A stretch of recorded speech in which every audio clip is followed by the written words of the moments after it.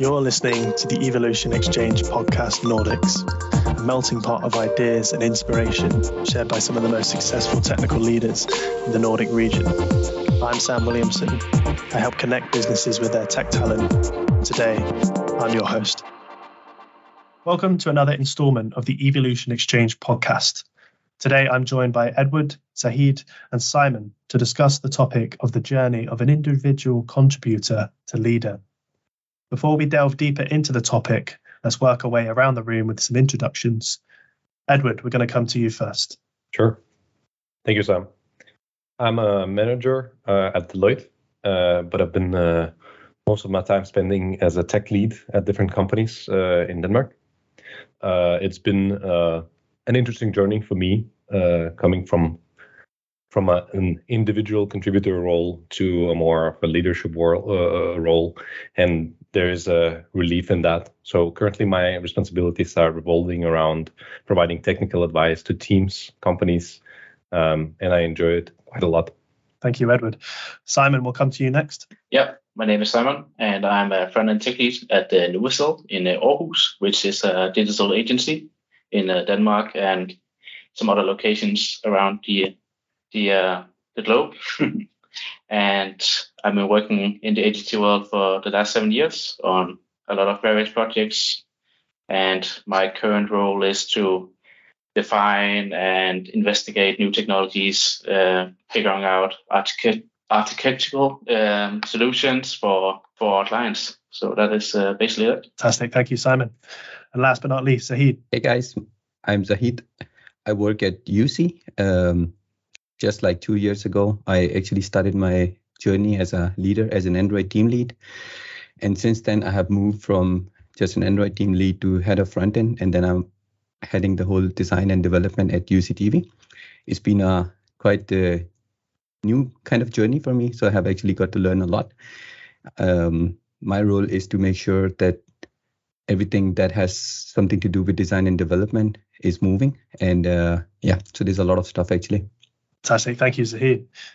Now that we've established a bit of a context of each of you and who you are, let's move on to the topic in focus. You all have a question or a subtopic around the journey from individual contributor to leader. And as usual, we'll work our way around the room to get each of your questions, the reasons behind them, and also give you guys an opportunity to add value to all these lovely listeners. So I do believe we're going to start with Simon's question. And he wanted to pose to the rest of the panel, what is a good leader in tech? Now I'm going to come to Simon first to give us a bit of context before we head around the room. Yeah, so I'd like to have your opinions on what makes a good leader and what's important when being a leader and how you should act as a leader in tech. So that is what I would like to hear your opinions about. Fantastic. Eduard, should we start with yourself?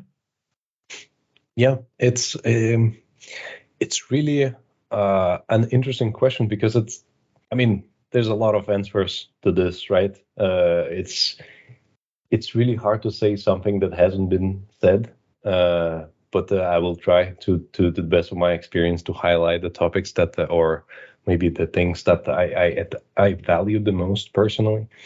I've been lucky through my career to meet a few, but very gifted leaders who really, really inspired me and who really also inspired me to pursue a similar role. And I've been thinking for a long time, what is the common between those people? And I think it's quite prosaic, I must say. They really share one thing in common, that they really listen to people and they take nothing for granted, so to speak, always trying to stay a little bit hungry and a little bit curious about other people, what other people have to say. And that is one of course, that's one part of the picture. There's many other things that I could talk about as well. I really believe in this. There's been this study about the army people, like with picking the best people, where they try to find the best participants and like people who supported their team performed the best. You've probably heard about this study. I really think that it's some kind of combination of those factors, being genuinely interested in other people, in their opinions and what they can bring to the table, and also helping them, but also not being afraid to delegate and give them space.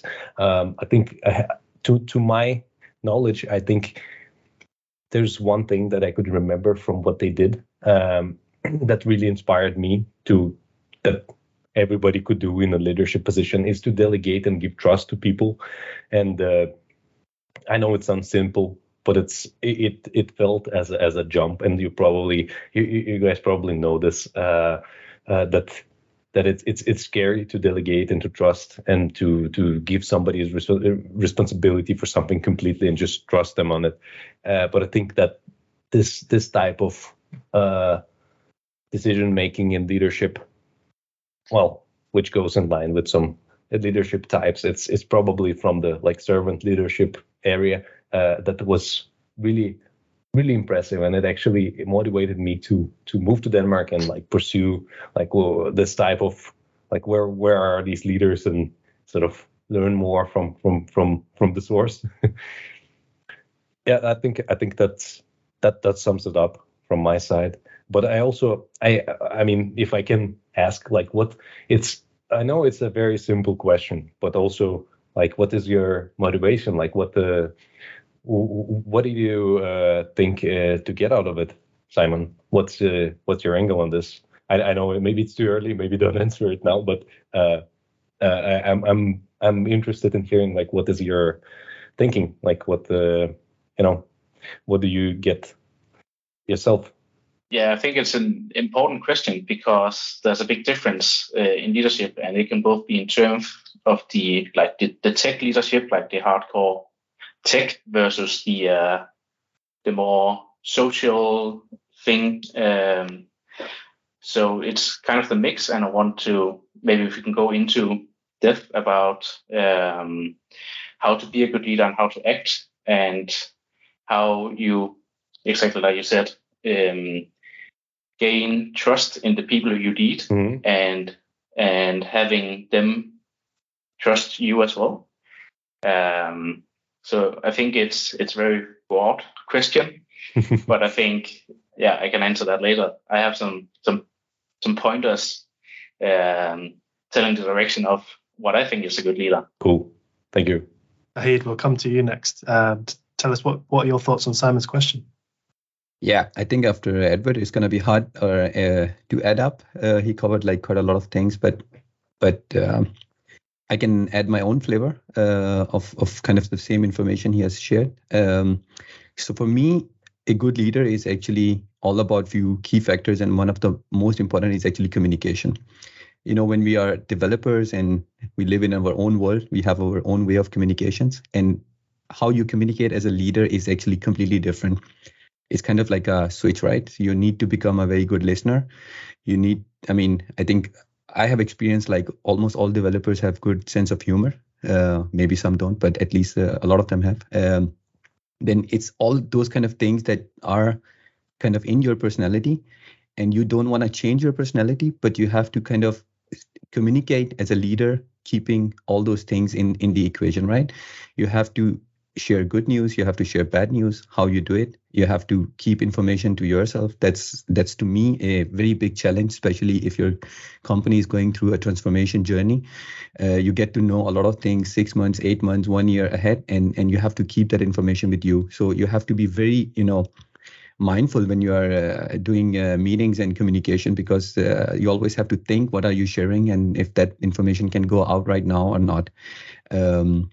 Yeah, and then while you're communicating, I think it's very important that you don't sound like doing micromanagement, but rather like, so you need to find out the balance between influence versus letting people do things on their own, right? So that's one of the factor.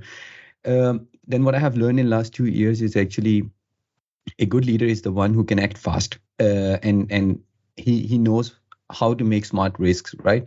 Because my experience from last 2 years and what I have learned being in a journey during this journey is like, if you're not taking fast actions, then it will bite you back. And but there's always a factor of risk, but you need to take risk. Otherwise, you can never be a good leader. I think one of the things I have learned from my journey of being a developer is actually we love to take limelight. We find out something cool, we want to make it, we want to ship it. How we kind of take not the credit, but it's more like doing demos and showing off the cool stuff. But when you become a leader, it actually depends what kind of leader you are. If you are more like a tech lead, then I think you still have an opportunity to share some of the stuff. But again, you need to find the balance of how you also let your team take some of the shine, right? But when you even go one step ahead, where you are more like an engineering manager, or you are kind of like becoming a head of department or something, you have to give out that limelight to other people. That's being a leader, your job, to let them shine, and you kind of be there to take the hard things, like how you kind of like you answer the hard questions, or when something goes wrong, how good you can protect your team from that. So that's kind of more like your role. But again, it's a journey, right? You have to learn it, and that takes some time. And in the beginning, it's a little bit painful, because when you are really one of those person who really want to try out something fast, you cannot do that anymore. You have to let other people do it. And then I think your people are everything for you, and you need to kind of love them, take care of them, you need to help them. But then on the other side, you also have a responsibility of taking care of the business. So I think the good leader is the one who can find the balance between satisfying the business needs and moving in the right direction, and still making sure that you're taking good care of your people. It's not an easy thing, but this is your job, right? And last but not least is yourself. And I think this is what Edward asked Simon, but I can probably jump in and also kind of like chip in a little bit. I think, what is your motivation? What are you getting out of it? That's a very good question and very important thing, because if as soon as this becomes a boring thing for you, then you lose the motivation, and then you cannot give your 100%, right? So you need to find out what is the motivation for you. For me personally, making people excel in their career, looking them happy, delivering, and like being empowered. This really motivates me. Talking to them, hearing good things, but also finding out the bad things and kind of making a difference is motivation for me. But you need to take good care of yourself. You need to avoid burnout. And again, I think it kind of also depends a lot on your manager, what kind of manager you have. You need a lot of help. I personally found this Lead Dev. It's a blog where it's like, I can share the link. It's really, really useful, because there's a lot of content that you can read out. You need to learn, and there are many ways you can still contribute. I think technical writing, sharing, podcast, conferences. This could be one thing which you can start sharing your journey. You need to find out how you can reflect, how you can follow up, and last not least, you need to ask for help when you need it, because otherwise you are actually not gonna deliver. I'm not sure if I've taken a lot of time, but these are the things that I personally think that has helped me a lot. And as I said in the beginning, I haven't been in this role for a very long time. It's a journey for me, but so far it's quite a lot of fun, and I'm actually very happy and really looking forward to stay in this role and learn a lot. I will pass it on to Simon to share his thoughts about, or actually it's Sam that can share his thoughts about it. Thank you. The reason why I'm asking is because I think there's kind of a lot of different leaders in tech. So we have the micromanager, we have the dictator, and then we have like the inspiring leader. And the last one, I personally think is the best. It is the one who leads and set a path without dictating how people should do it, but he inspires or she inspires people to give it their best. And I think a very big responsibility for the leader is to give in terms of this techie leadership. They need some confidence in order to solve their own task. And I think that is a very important thing as a leader. So I think very good example is when you are helping someone with a problem, coding-wise, for example, then instead of taking the keyboard and then just fixing it and say it works and then leave the seat, you should actually try to explain your thoughts and how you would do it, so the person you're helping can actually figure out themselves how to solve it, and then they'll gain the confidence that they need to maybe just crack on with the next problem or obstacle they meet. and then they'll learn to solve problems on their own. And then, of course, as it already been said, listening is very important, and sparring is very important. So I think when you're a leader, you should not just say, if you have like fully trust in the person you're leading, saying, I trust you, you can do the best, but you should always try to maybe ask questions why they want to do it the way they want to do it, and maybe give your perspective on how it could be done. So it turns more into some kind of collaboration instead of an actual just leadership saying you should do it like this, or I think it's a bad idea, you should figure out something else. Yeah, Eduard, I think you have a good question. Very well said. I think it goes in line with what Zahid was talking about, with the not taking the credit for stuff the team's doing, and I think that is really, really valuable advice to like delegate and let people get the ownership. I feel like there's so much value in that advice. I remember if you've done some web engineering. At some point at the conference, I've met a person who taught me to do some advanced Webpack stuff, and they were patient enough to let me figure it out myself, and that was just priceless. I think it really gave me the insight in like how things are working, and that ended up in like contributing to Webpack project, which was just a fantastic opportunity. But so this is like a great example of a good leader going through the steps with you, making sure you understand stuff, and then like there's some value out of it, and now all the people can use whatever we've come up back in the days. That's that's only a minor, very, very little example. There's probably thousands examples like this that people do at work every day. Yeah, the aha moment is very important. Where you're like, yeah, now I understand. Awesome, guys. Well, Simon, thank you for that fantastic question. I think it was very good to start about what is a good leader, because we're talking about the journey. So we want to get to become a good leader at the end of it. But let's now move on to the next question, which I believe is Eduard's question. And he wants to know, how does leadership style correlate with the different types of leader roles? What are your preferences? I know Eduard's got some context to give us before we go into the question and answers. So yeah, it's a bit of a curveball because it's an open question as well, a little bit. But also, I hope you could share your personal experiences from your work experience. As I was getting like more into corporate environment, I've got exposed to very specific roles. And I mean, of course, I've worked with those roles and I've been in some of those roles over the time. But now I know like there's these. There's like a product owner, there's a product manager, there's a scrum master, then there's like a tech lead, there's a solution architect, there's an enterprise architect, and those people have some leadership responsibilities, and then they clash. They have to what I feel a completely conflicting sometimes interests. They have different interests, and some people advocate for engineers, some people advocate for the project, which could a bit go into this land where they want more hours dedicated to some things. Then engineers want their life to be a little bit sustainable, so they don't want to do the crunches or something like that.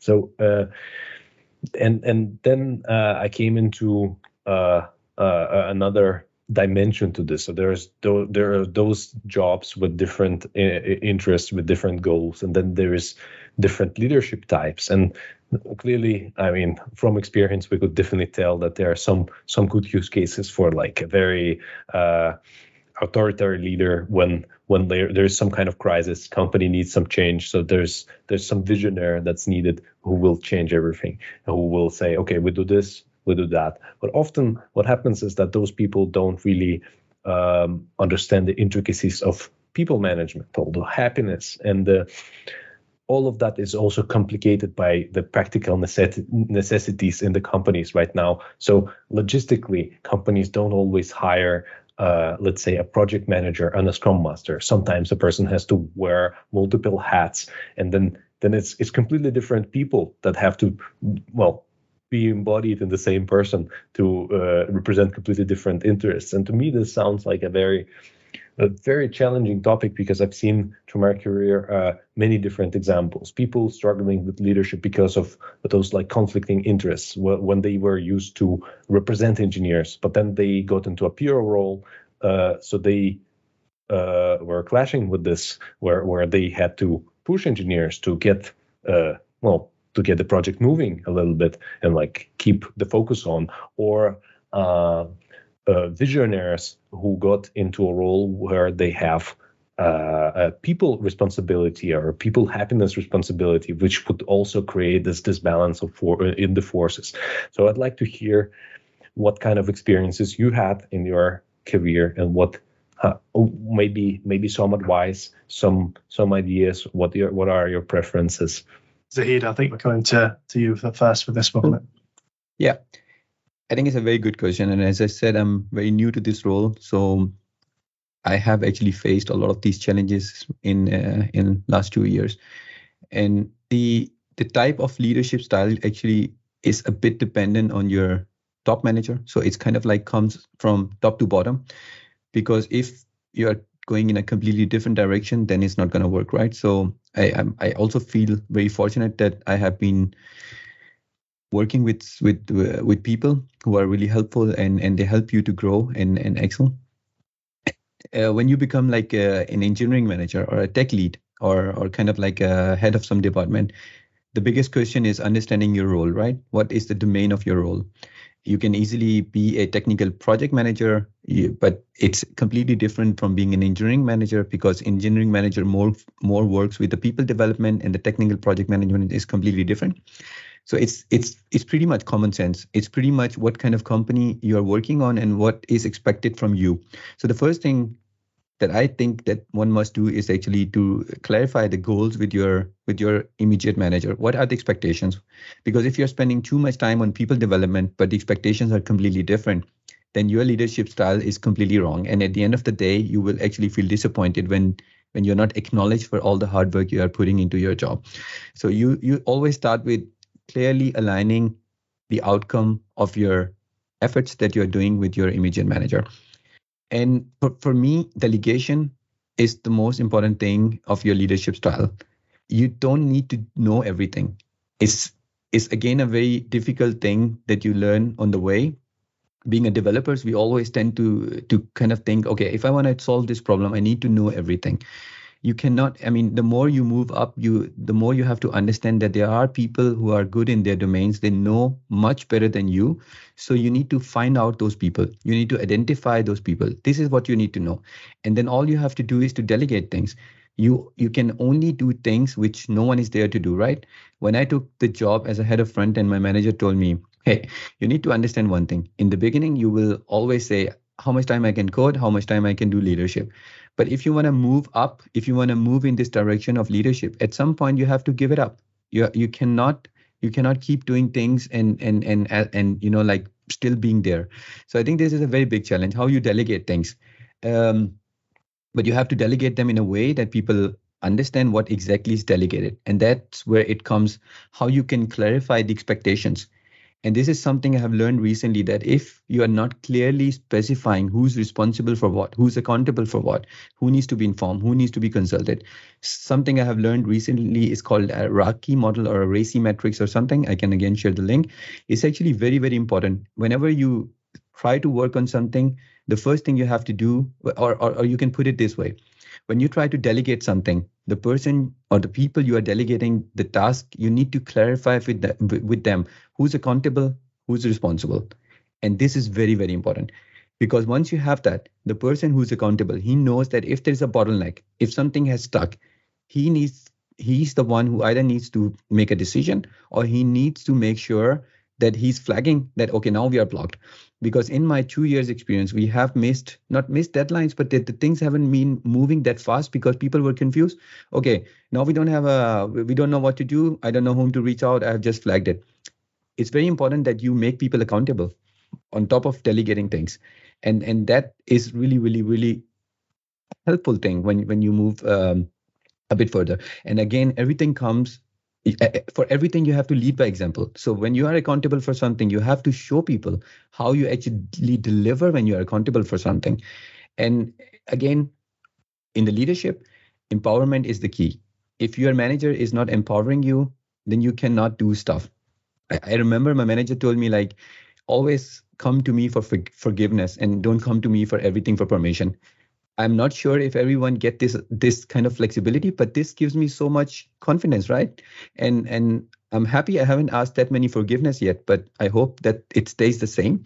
But I actually remember that we were asked to read this book by our manager called No Rules Rules. It's a book by Netflix, and I actually asked the people in my team to read that book. It's actually very, very good way to kind of teach people, right? I mean, it's only one book. You can have many other books, but one thing that you can get out of that book is you need to lead by context, not by control. All you have to do is to delegate things, set the context, and let people do their job. They will make mistakes. It's okay. They should come back and say, I tried to do this thing, it didn't work. That's fine. But if you're going to start controlling, doing micromanagement, this will never work. So this is, again, how much you are empowered and how much you can make people empowered to do things. That's the way to lead, or one way to lead, right? And I have been actually very fortunate that our company, they put like some efforts on us on learning inclusive leadership. It's actually there are many things about inclusive leadership. Is how you set up a psychological safety where people can feel safe to share everything they have to share. How you can set up cognitive, how you can handle the cognitive diversity. It's a very big challenge because we get biased a lot. How you can have unconscious biasness. How you can set up an environment where people feel they can share anything and they will feel like they are being heard. And one of the big takeaway from all that training of the inclusive leadership was that the biggest hippo, or the person who get paid the most, needs to speak at the very end. And that's actually very important. You cannot start a meeting by saying, or you cannot start a project by saying, I think it's a very good idea, let's do it this way. You have fucked up already. Okay, I'm not sure if I can use that word. But the idea is like you need to wait until the end. Otherwise, people will start getting biased. They will be like, okay, my leader think that we should pick option A, and you're already, setting up some biasness in the whole discussion of a 2 hours conversation. So learning, tooling, it's all part of how, to just sum it up, all you have to do is to follow common sense model. You have to follow the environment. You have to see how, at what point you need to take more ownership, at what point you have to delegate. I can keep going on, but I will actually, I think I have covered most of the things. So I will actually pass it on to Simon to add his thoughts on it. Yeah, I think Eduard had some pointers as well. Sure. Yeah, I actually got a little bit inspired by what you were talking about. I think you can learn a lot. A good start.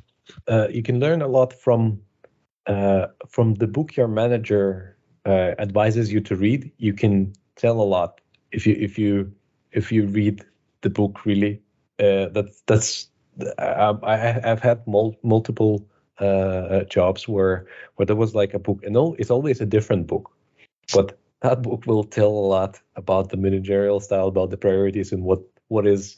It might be not there like the book, but it usually is a giveaway of what they value the most. But if there are, you talk a bit about before you move on, just I want to add something very quick. The book actually is very important that even if you share a path, you need to be very careful because I don't know if you guys have read that book, but when you start reading that book, it says a lot of things that when you are reading, you're like, okay, that's not going to work out in my company. That's not going to. And it's actually very important because when you read that book and you go at the end, it's also like Netflix figured out that one rule cannot apply on everyone. So it's at the end, it's different companies will have different culture. So even if you share a book with your team, you can tell them like, maybe we cannot pick up everything, but let's get the good things out of it and try to see what we can do the best. So sorry, you can continue now. I just wanted to add that one. Good point.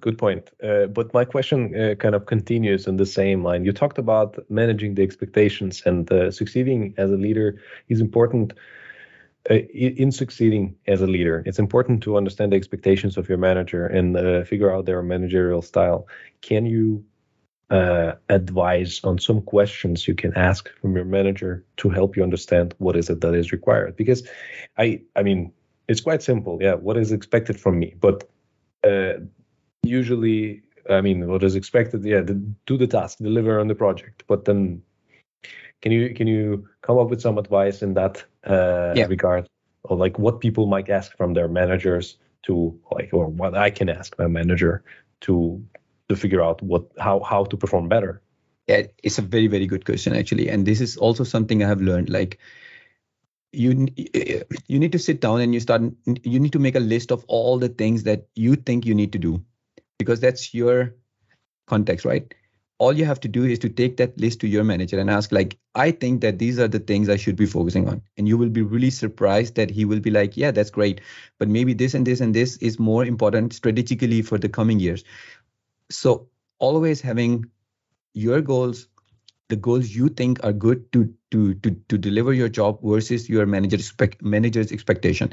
And then you write down the top 5, and in every one-on-one, you kind of like follow up, because it's very important. And something actually I've learned is that if you're making goals for 1 year, you have fucked up in the beginning. Things will change. It's like if the kind of role you have, things can quickly change in 3 months. Expectations can change. Priorities can change. So it's very important that you follow up on your goals and make sure that it's very clear. It's clear with your manager that if something changes, it's completely okay to change my top 3, 4, 5 goals. And then you can have your own goals. You can have your team goals. You can have your different kind of rules. But making sure that things are aligned with your manager is very, very, very important. Thank you.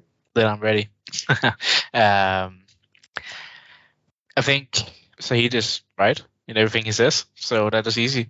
No, I would like to pinpoint that it's very important that you find out what is it that you want to do. So you're not trying to solve all the problems, because you're going to be like the jack of all leaders, basically, because you're trying to code, you're trying to keep the budget, and you're trying to taking care of your team and their personal issues, and too many hats will mess up the leadership style, basically. So I think the point about making a list when you are hired for this position is a very good idea, because a lot of times you'll be hired with a kind of vague description about the role, and that will just be the one that you go with. But the problem is that the person who is applying for the job will actually have totally different expectations than the hiring manager.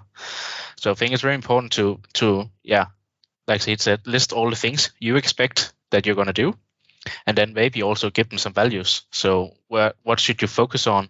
And then you can compare with the hiring manager and figure out what should be the focus, because it is hard to have split leadership styles or roles, and you can't do everything, because then, as we also mentioned, you'll burn out, because it is tough trying to solve all the problems that there is.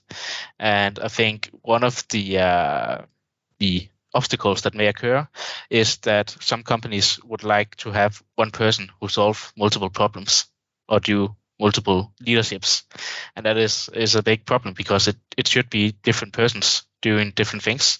And that is going back to what Eduard said about the Scrum Master and the project leader. I think that is the best suggestions.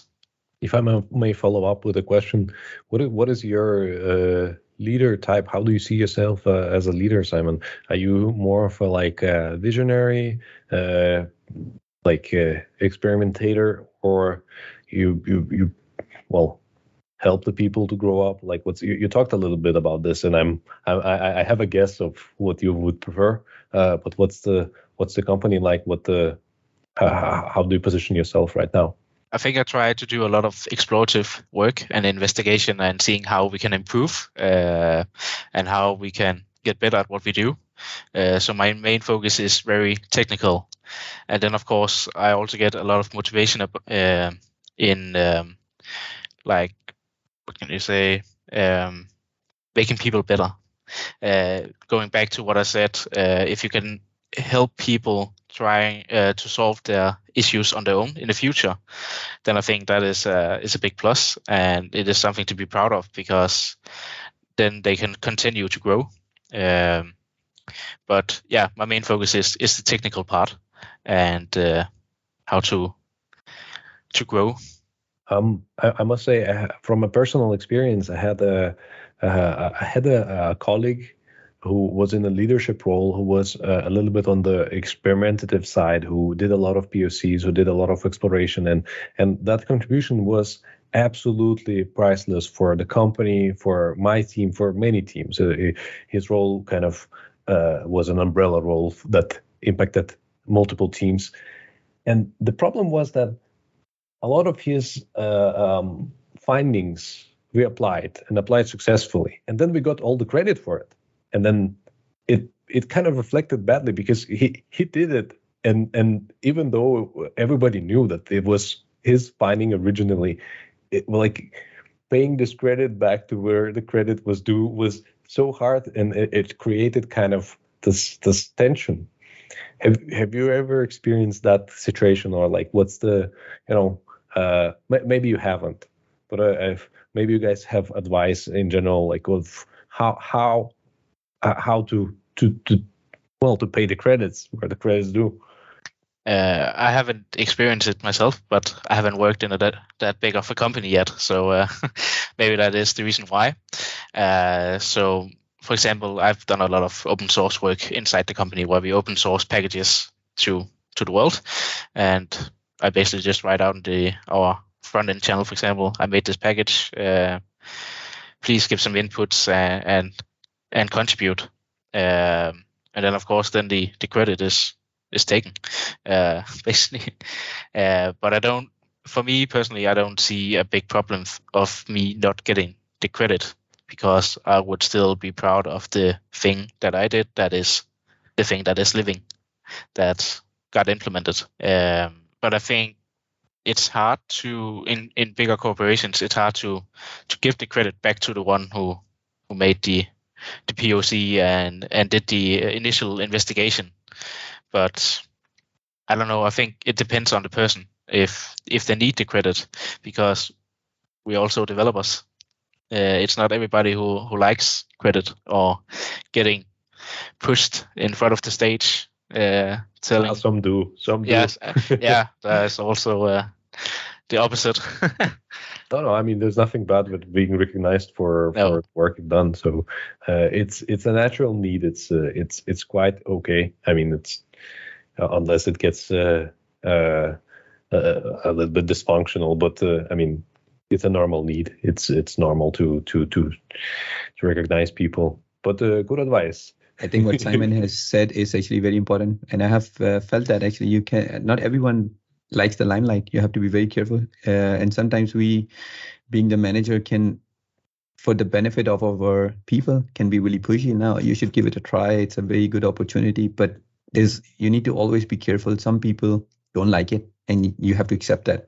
You cannot let people do things which are not kind of like a priority for them. So it's actually a very good thing to remember always. Excellent. Edward, do you have anything to add to your own question that perhaps Simon and Zahid hasn't covered? Yeah, I think I'm too inspired by the answers. I had some thoughts on like what I wanted to talk about, but I think it doesn't seem as important. I mean, of course, I wanted to briefly touch the topic of like this servant leadership, which was quite interesting. But it feels like I'm changing the topic completely now. So, but it goes in line with what you were talking about, like about delegating and like spreading the limelight and whatever. And I think this new. To me, it was new. Well, not new. It's been 4 years since I'm aware of this sort of leadership style. That it was kind of a revelation to learn that there is kind of a leadership style that is based on bringing people and making them stronger. And I think that is very appealing to me. Like making everybody stronger. Doesn't matter this job, next job, everybody has to become better. Doesn't have to, but it's good to set up the situation where they can grow. And I think that, of course, that's one of the aspects. But I really learned to appreciate that aspect. And a lot of this servant leadership goes through delegating and making people do the stuff that is being recognized. Yeah, I think in general you could actually say that the perfect leader is kind of expendable in the day-to-day work. They're not needed for everything, because that means that the leader has actually taught the team how to act and how to work and how to think for themselves without having to rely on their leader telling them what to do. I think that's quite important to remember, even though they are not expendable, but in the daily work they might be. Fantastic. I think that's a great point to finish on there, Simon. Edward, thank you for such a fantastic question. Next one is going to Zahid's question. I'd have flipped it on the head completely with what we touched on so far. His question is there a way back from being, obviously, going on that journey as an individual contributor from leadership? Zahid, I'd come to you for a bit of context, as always. Yeah. So it can apply on you, and it can also apply on someone from your team. But I want to know, like, what you guys think about it. That when you actually encourage other people to become a manager from an individual contributor, how do you see it? What if that doesn't? If it's not going to work out, what's the fallback? Yeah, I can start. I will pass it on to Simon to begin with. What's the fallback, Simon, for promoting someone? Switch jobs and go back to development. Yeah. I think it's I know it sounds funny, but I actually think that is the only way, because I think the problem is once you turn into a leader, it is hard to go back being among the same people that you were a leader for, because it is quite hard to change their perception of you. So they will still treat you as the leader and ask you the questions and maybe ask you about things that you are actually not the person who should be answering on. So I think it's not easy, and you also have to, when you are the one going back to where you came from, it can be hard adapting to your new role, which was actually your old role, where you didn't have as much to say as you might did as a leader. But at the same time, I also think that it's very important that I have seen a lot of good leaders that actually doesn't have the role. So very good developers who has very good leadership skills and is really like pushing the whole team and lifting the team. But maybe they don't want to be a leader, and that is also totally fine. But I think if you want to go back to an individual contributor, I think you might have to change your job if that is what you want to do, unless of course you are in a big corporation where you will change team, for example. But I think it is generally hard to going from being a leader for some people to being an individual contributor among the people you used to be a leader for. I think that is my general perception on the question. Cool. Makes total sense. It's hard to give up the responsibilities. Yeah. What do you think about that, Edward? What is your take on that? I think I have been through that experience, and it's definitely somewhat, I can't say painful, but a little bit. It takes time to adjust to have a different type of role. An individual contributor role doesn't have as many levers you can pull, and that might be frustrating. Not being able to adjust things you don't like and going with the consensus, or it's different angles, and a leader, be it a technical leader or a people leader, they have a different tool set, and if you get used to that, I think it might be a bit frustrating. And to me, it was a bit frustrating, to be quite honest, not being able to address things that I would otherwise have addressed. And I mean, we have to pick our battles. So I could spend either addressing the needs that, or addressing the problem that is a bit outside of my influence circle, and then maybe sacrifice some of the deliveries I have, or focus on my deliveries and have that bogging me down for some time. And it's kind of it's a tricky trade-off, but nothing is impossible. I think it's definitely possible, and it's quite meaningful. I've met a lot of people who actually struggled with the leader role because of those responsibilities that felt they didn't feel impactful enough. The tools that leaders have, they felt less impactful than individual contributorship, which is very well understandable. Individual contributors can deliver stuff. They see the product of their work, and as a leader, you don't often see the outcome like in a very complete form. And I think I could definitely see this from the other side, but I met leaders who were interested actually in considering, well, at least considered going back to individual contributor role, and I can't say a lot of them did, but I think there is kind of a problem in the IT field in general, that becoming a leader, people see that as a natural step of progression through the career, and I think it is. I'd like to say it's wrong, but there is also not a lot of jobs where you can grow as a technical specialist. So it takes a bit of luck to figure out and carve out that space where you can like be a specialist, or maybe like be an architect or something like that. So retaining some of that like technicality aspect to your job is I mean, it definitely helps, and you always sort of can see what it is on the other side. But I feel like I feel like it's definitely possible to go back. It's definitely possible. It's definitely a valuable move, but it's really hard to get the confidence for it. Yeah, especially on the given market like today.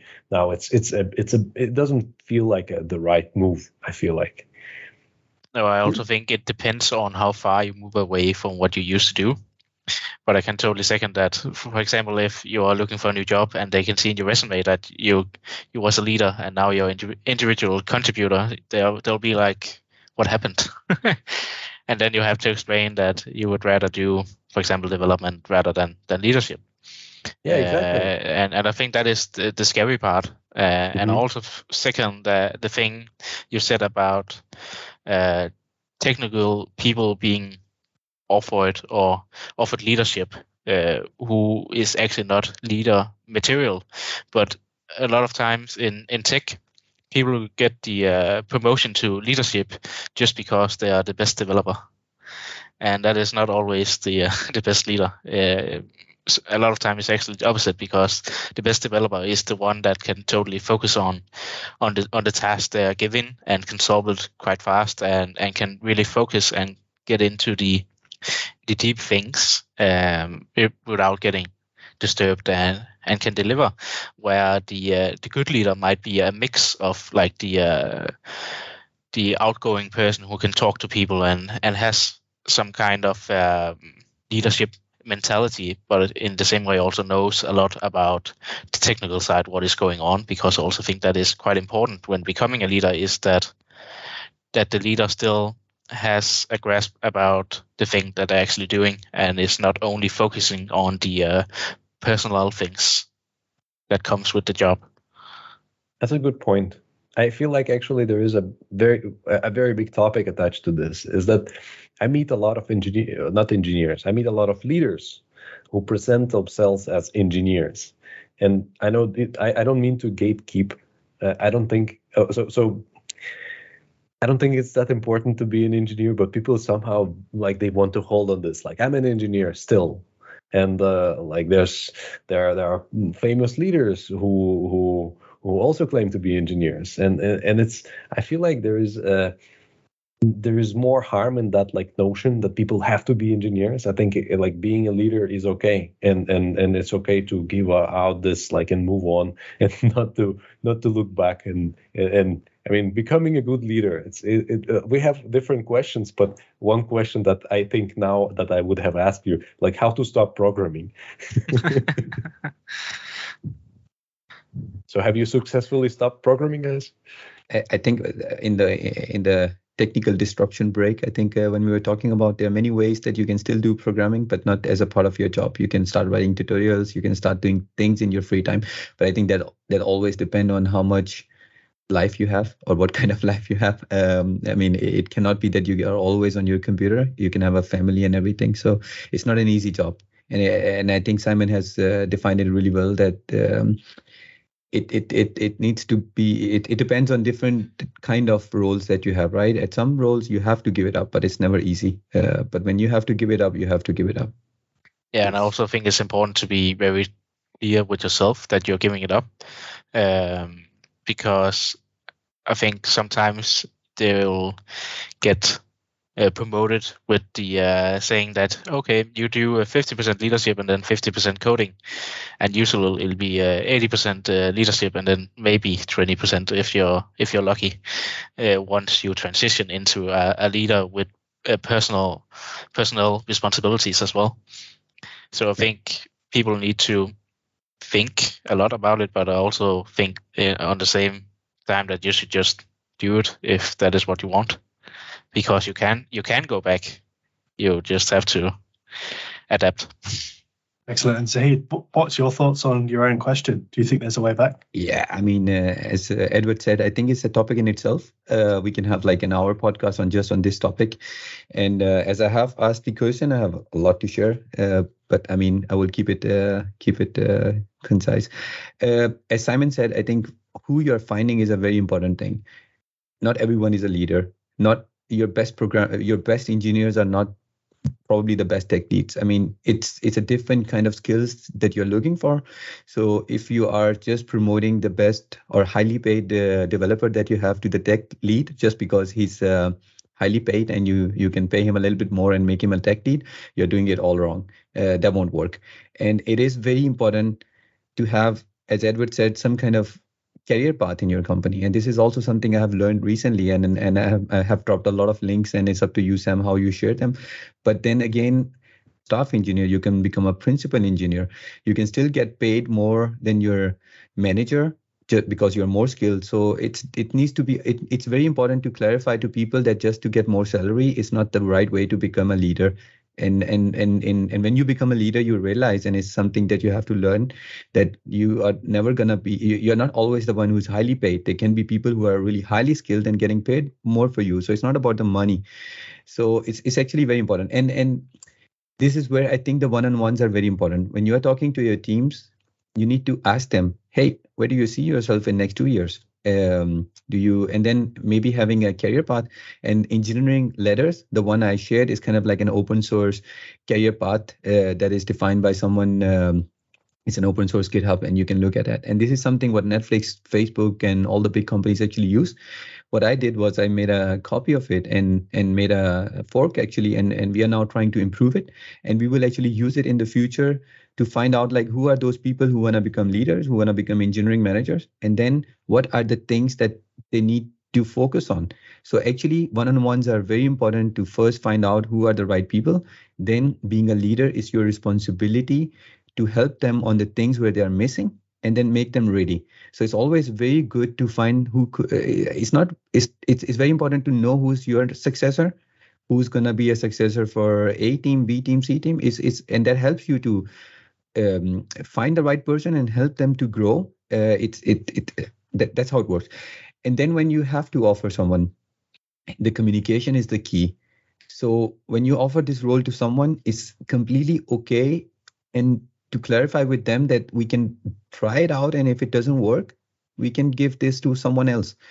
And that's where the communication comes in. When you announce in the company, you should do something like this, that XYZ is identified the best fit for this role, but we have agreed that he will try out this new role for X months. And if it's not something for him, he will go back to his previous job. That way, people will understand that this is something that that person is also trying out, and it also takes away a lot of pressure from that person, because now he can try it out, and if it's something he is not for him, he can, like go back very confidently. So communication is the key. How you onboard him, how you onboard other people. Then comes the same thing. What you expect from your manager, you have to also kind of give the same to your people. You need to clarify to them, what are your expectations? What exactly is the role? Clearly defining the role is not an easy job. And as Simon said, what you promise them will never always be 100% true, that how much time you can spend on coding, how much time you can spend on A, B, C.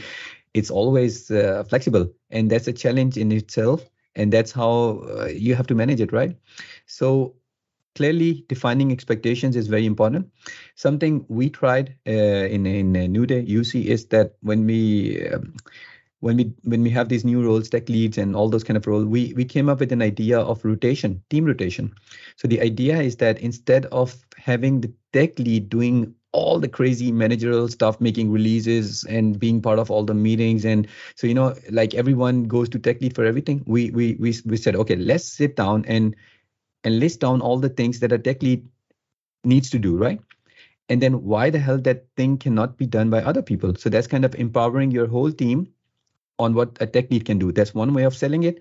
The other way is actually you are taking a lot of things away from your tech lead and you're delegating it to the next people. And that way it's a win-win. It's a win-win for people because they are getting empowered. They can see themselves in the role. And it's a win for the tech lead because they can find more time for coding, because a tech lead should code, right? And then you need to clarify, is it 30-70? Is it 60-40? But again, don't be very confident about the split, because it will never work. It will be maybe some days 80-20, some days it will be even worse. So help your people, like find out, think out of the box, how you can, and again, delegation. Tech lead is also a kind of like a leadership role. Then engineering managers. And so there are many, as I said, that it could be a topic in itself where we can talk emotions of people. But I think my question is actually opposite to that. How you make sure that if people are not happy in their role, how they can go back. So communicate in the right way, help them, learn them the role. If it's something not for them, help them to move back. And the most important thing is actually that when you help people to move back in their previous role, you need to clarify to them that you don't need to think that you can never be a leader again. It could be not the right time, so don't give up. Go back, try 2 more years, 1 more year, whatever, and then consider it again, because maybe then you like it. So it's not like, if I cannot be a leader today, I cannot be a leader in next 2 years. Yeah, that's it. It's really priceless advice on supporting people through going back. I think I haven't really considered this angle, but this is so true, that people who try the role, they need quite a bit of attention. Well, maybe not a lot of attention, but they need some taking care of, so they can go ease back and don't give up. And I mean, that is a good example of a good leader, actually. Well done. Thank you. I just want to mention that I also think it's quite important that if the company wants to promote, for example, a developer to a leader, I think it's also important that the company supply the person with all the necessary things to transition into a leader, because you will need practice, you will need courses, books, and and sparring sessions with other leaders, because I don't think it's an easy task. And I think it's quite hard to become the leader that you want to be, because even though you think you're there, that might only be your own perspective, even though your own imagination is a bit broader and better. So I think it's quite important to tell the person who would like to promote you into a leading role that you'll need this and this and this before you can feel comfortable moving in this direction. And then of course the testing period is a very good idea for figuring out if it's something for you or not. Yeah, actually, it was one of the things I wanted to talk about is setting time frames, because when you set up, like say, let's try it out for 3 months. Clarify expectations and also time bound it, right? So you're not pushing people and keep following up. So it's a very good point, Simon. I think time frames are very critical when you ask people to try out something. And yeah. All good. Well, fantastic question, fantastic points from each. Actually, sorry, I just wanted to add that things I'm sharing doesn't need to, it's not like they come from me. I think the key is like how you create a culture where people can think out of the box. You need to always see what your common sense says. The moment you start clearly defining the roles and be like really strict about them and consider it as a Bible or something, that's where you kind of like mess up. So you need to always see, for one team, a tech lead could be one thing. For the other team, a tech lead could be different. One team can be more can be more empowered. The other team is not there yet. So the flexibility is the key, and let people come up with ideas and listen to people, because they are the one who have to deal with all those things every day on top of like besides you. But it's very important actually to think and sit down and have retrospectives where you see what is working and what is not working. And if something is working for a team, it's not for sure going to work on the other team. So the flexibility is very important. Yeah, and also the dynamics in the team where the leader is positioned is very important. Yeah. Because if the team doesn't work with the new leader, it doesn't necessarily mean that it's a bad leader. It just means that they're not compatible. In Novicell, we have a disc profiling where we try to figure out what kind of person the person is, what kind of personality they have, and what they want to do, and that helps in figuring out how to both structure the teams and also figure out what kind of leader does the team need. So I think that is very important to remember, if the person becoming a leader and it doesn't work out, that it might not be you or the team, but it is you and the team that doesn't work together. As I said, it can be a topic in itself. So there's another dimension of this, right? It depends, like when you make someone a leader, how much impact they can make, right? So a tech lead, does a tech lead have an HR or not? Because if you don't have an HR of the people, then you cannot make that bigger impact, right? So if you're just a tech lead and HR is with someone else, then it's also a challenge for you. And then there are many ways then the tech leads can, so it's quite nitty-gritty, but then you can have tech talks or you need to find out how you are making people more impactful, like how they can make impact. Because if they don't have that, then they are like, okay, I'm a leader, I'm a tech lead, but how do I do it? Because I don't control that much. So it's a challenge in itself, because I've been through that part as well. Fantastic. Well, I think for today, like you say, we could go on and speak for another hour and do another podcast about that in itself. And you mentioned the links that you've sent over. I'll make sure that when the podcast is released, for the people that are listening, that they will all be in the comments or in the post below, so you can check out there what Zahid's talking about. So, but that's been the last Evolution Exchange podcast of 2022. So congratulations, guys. You've rounded it off really well.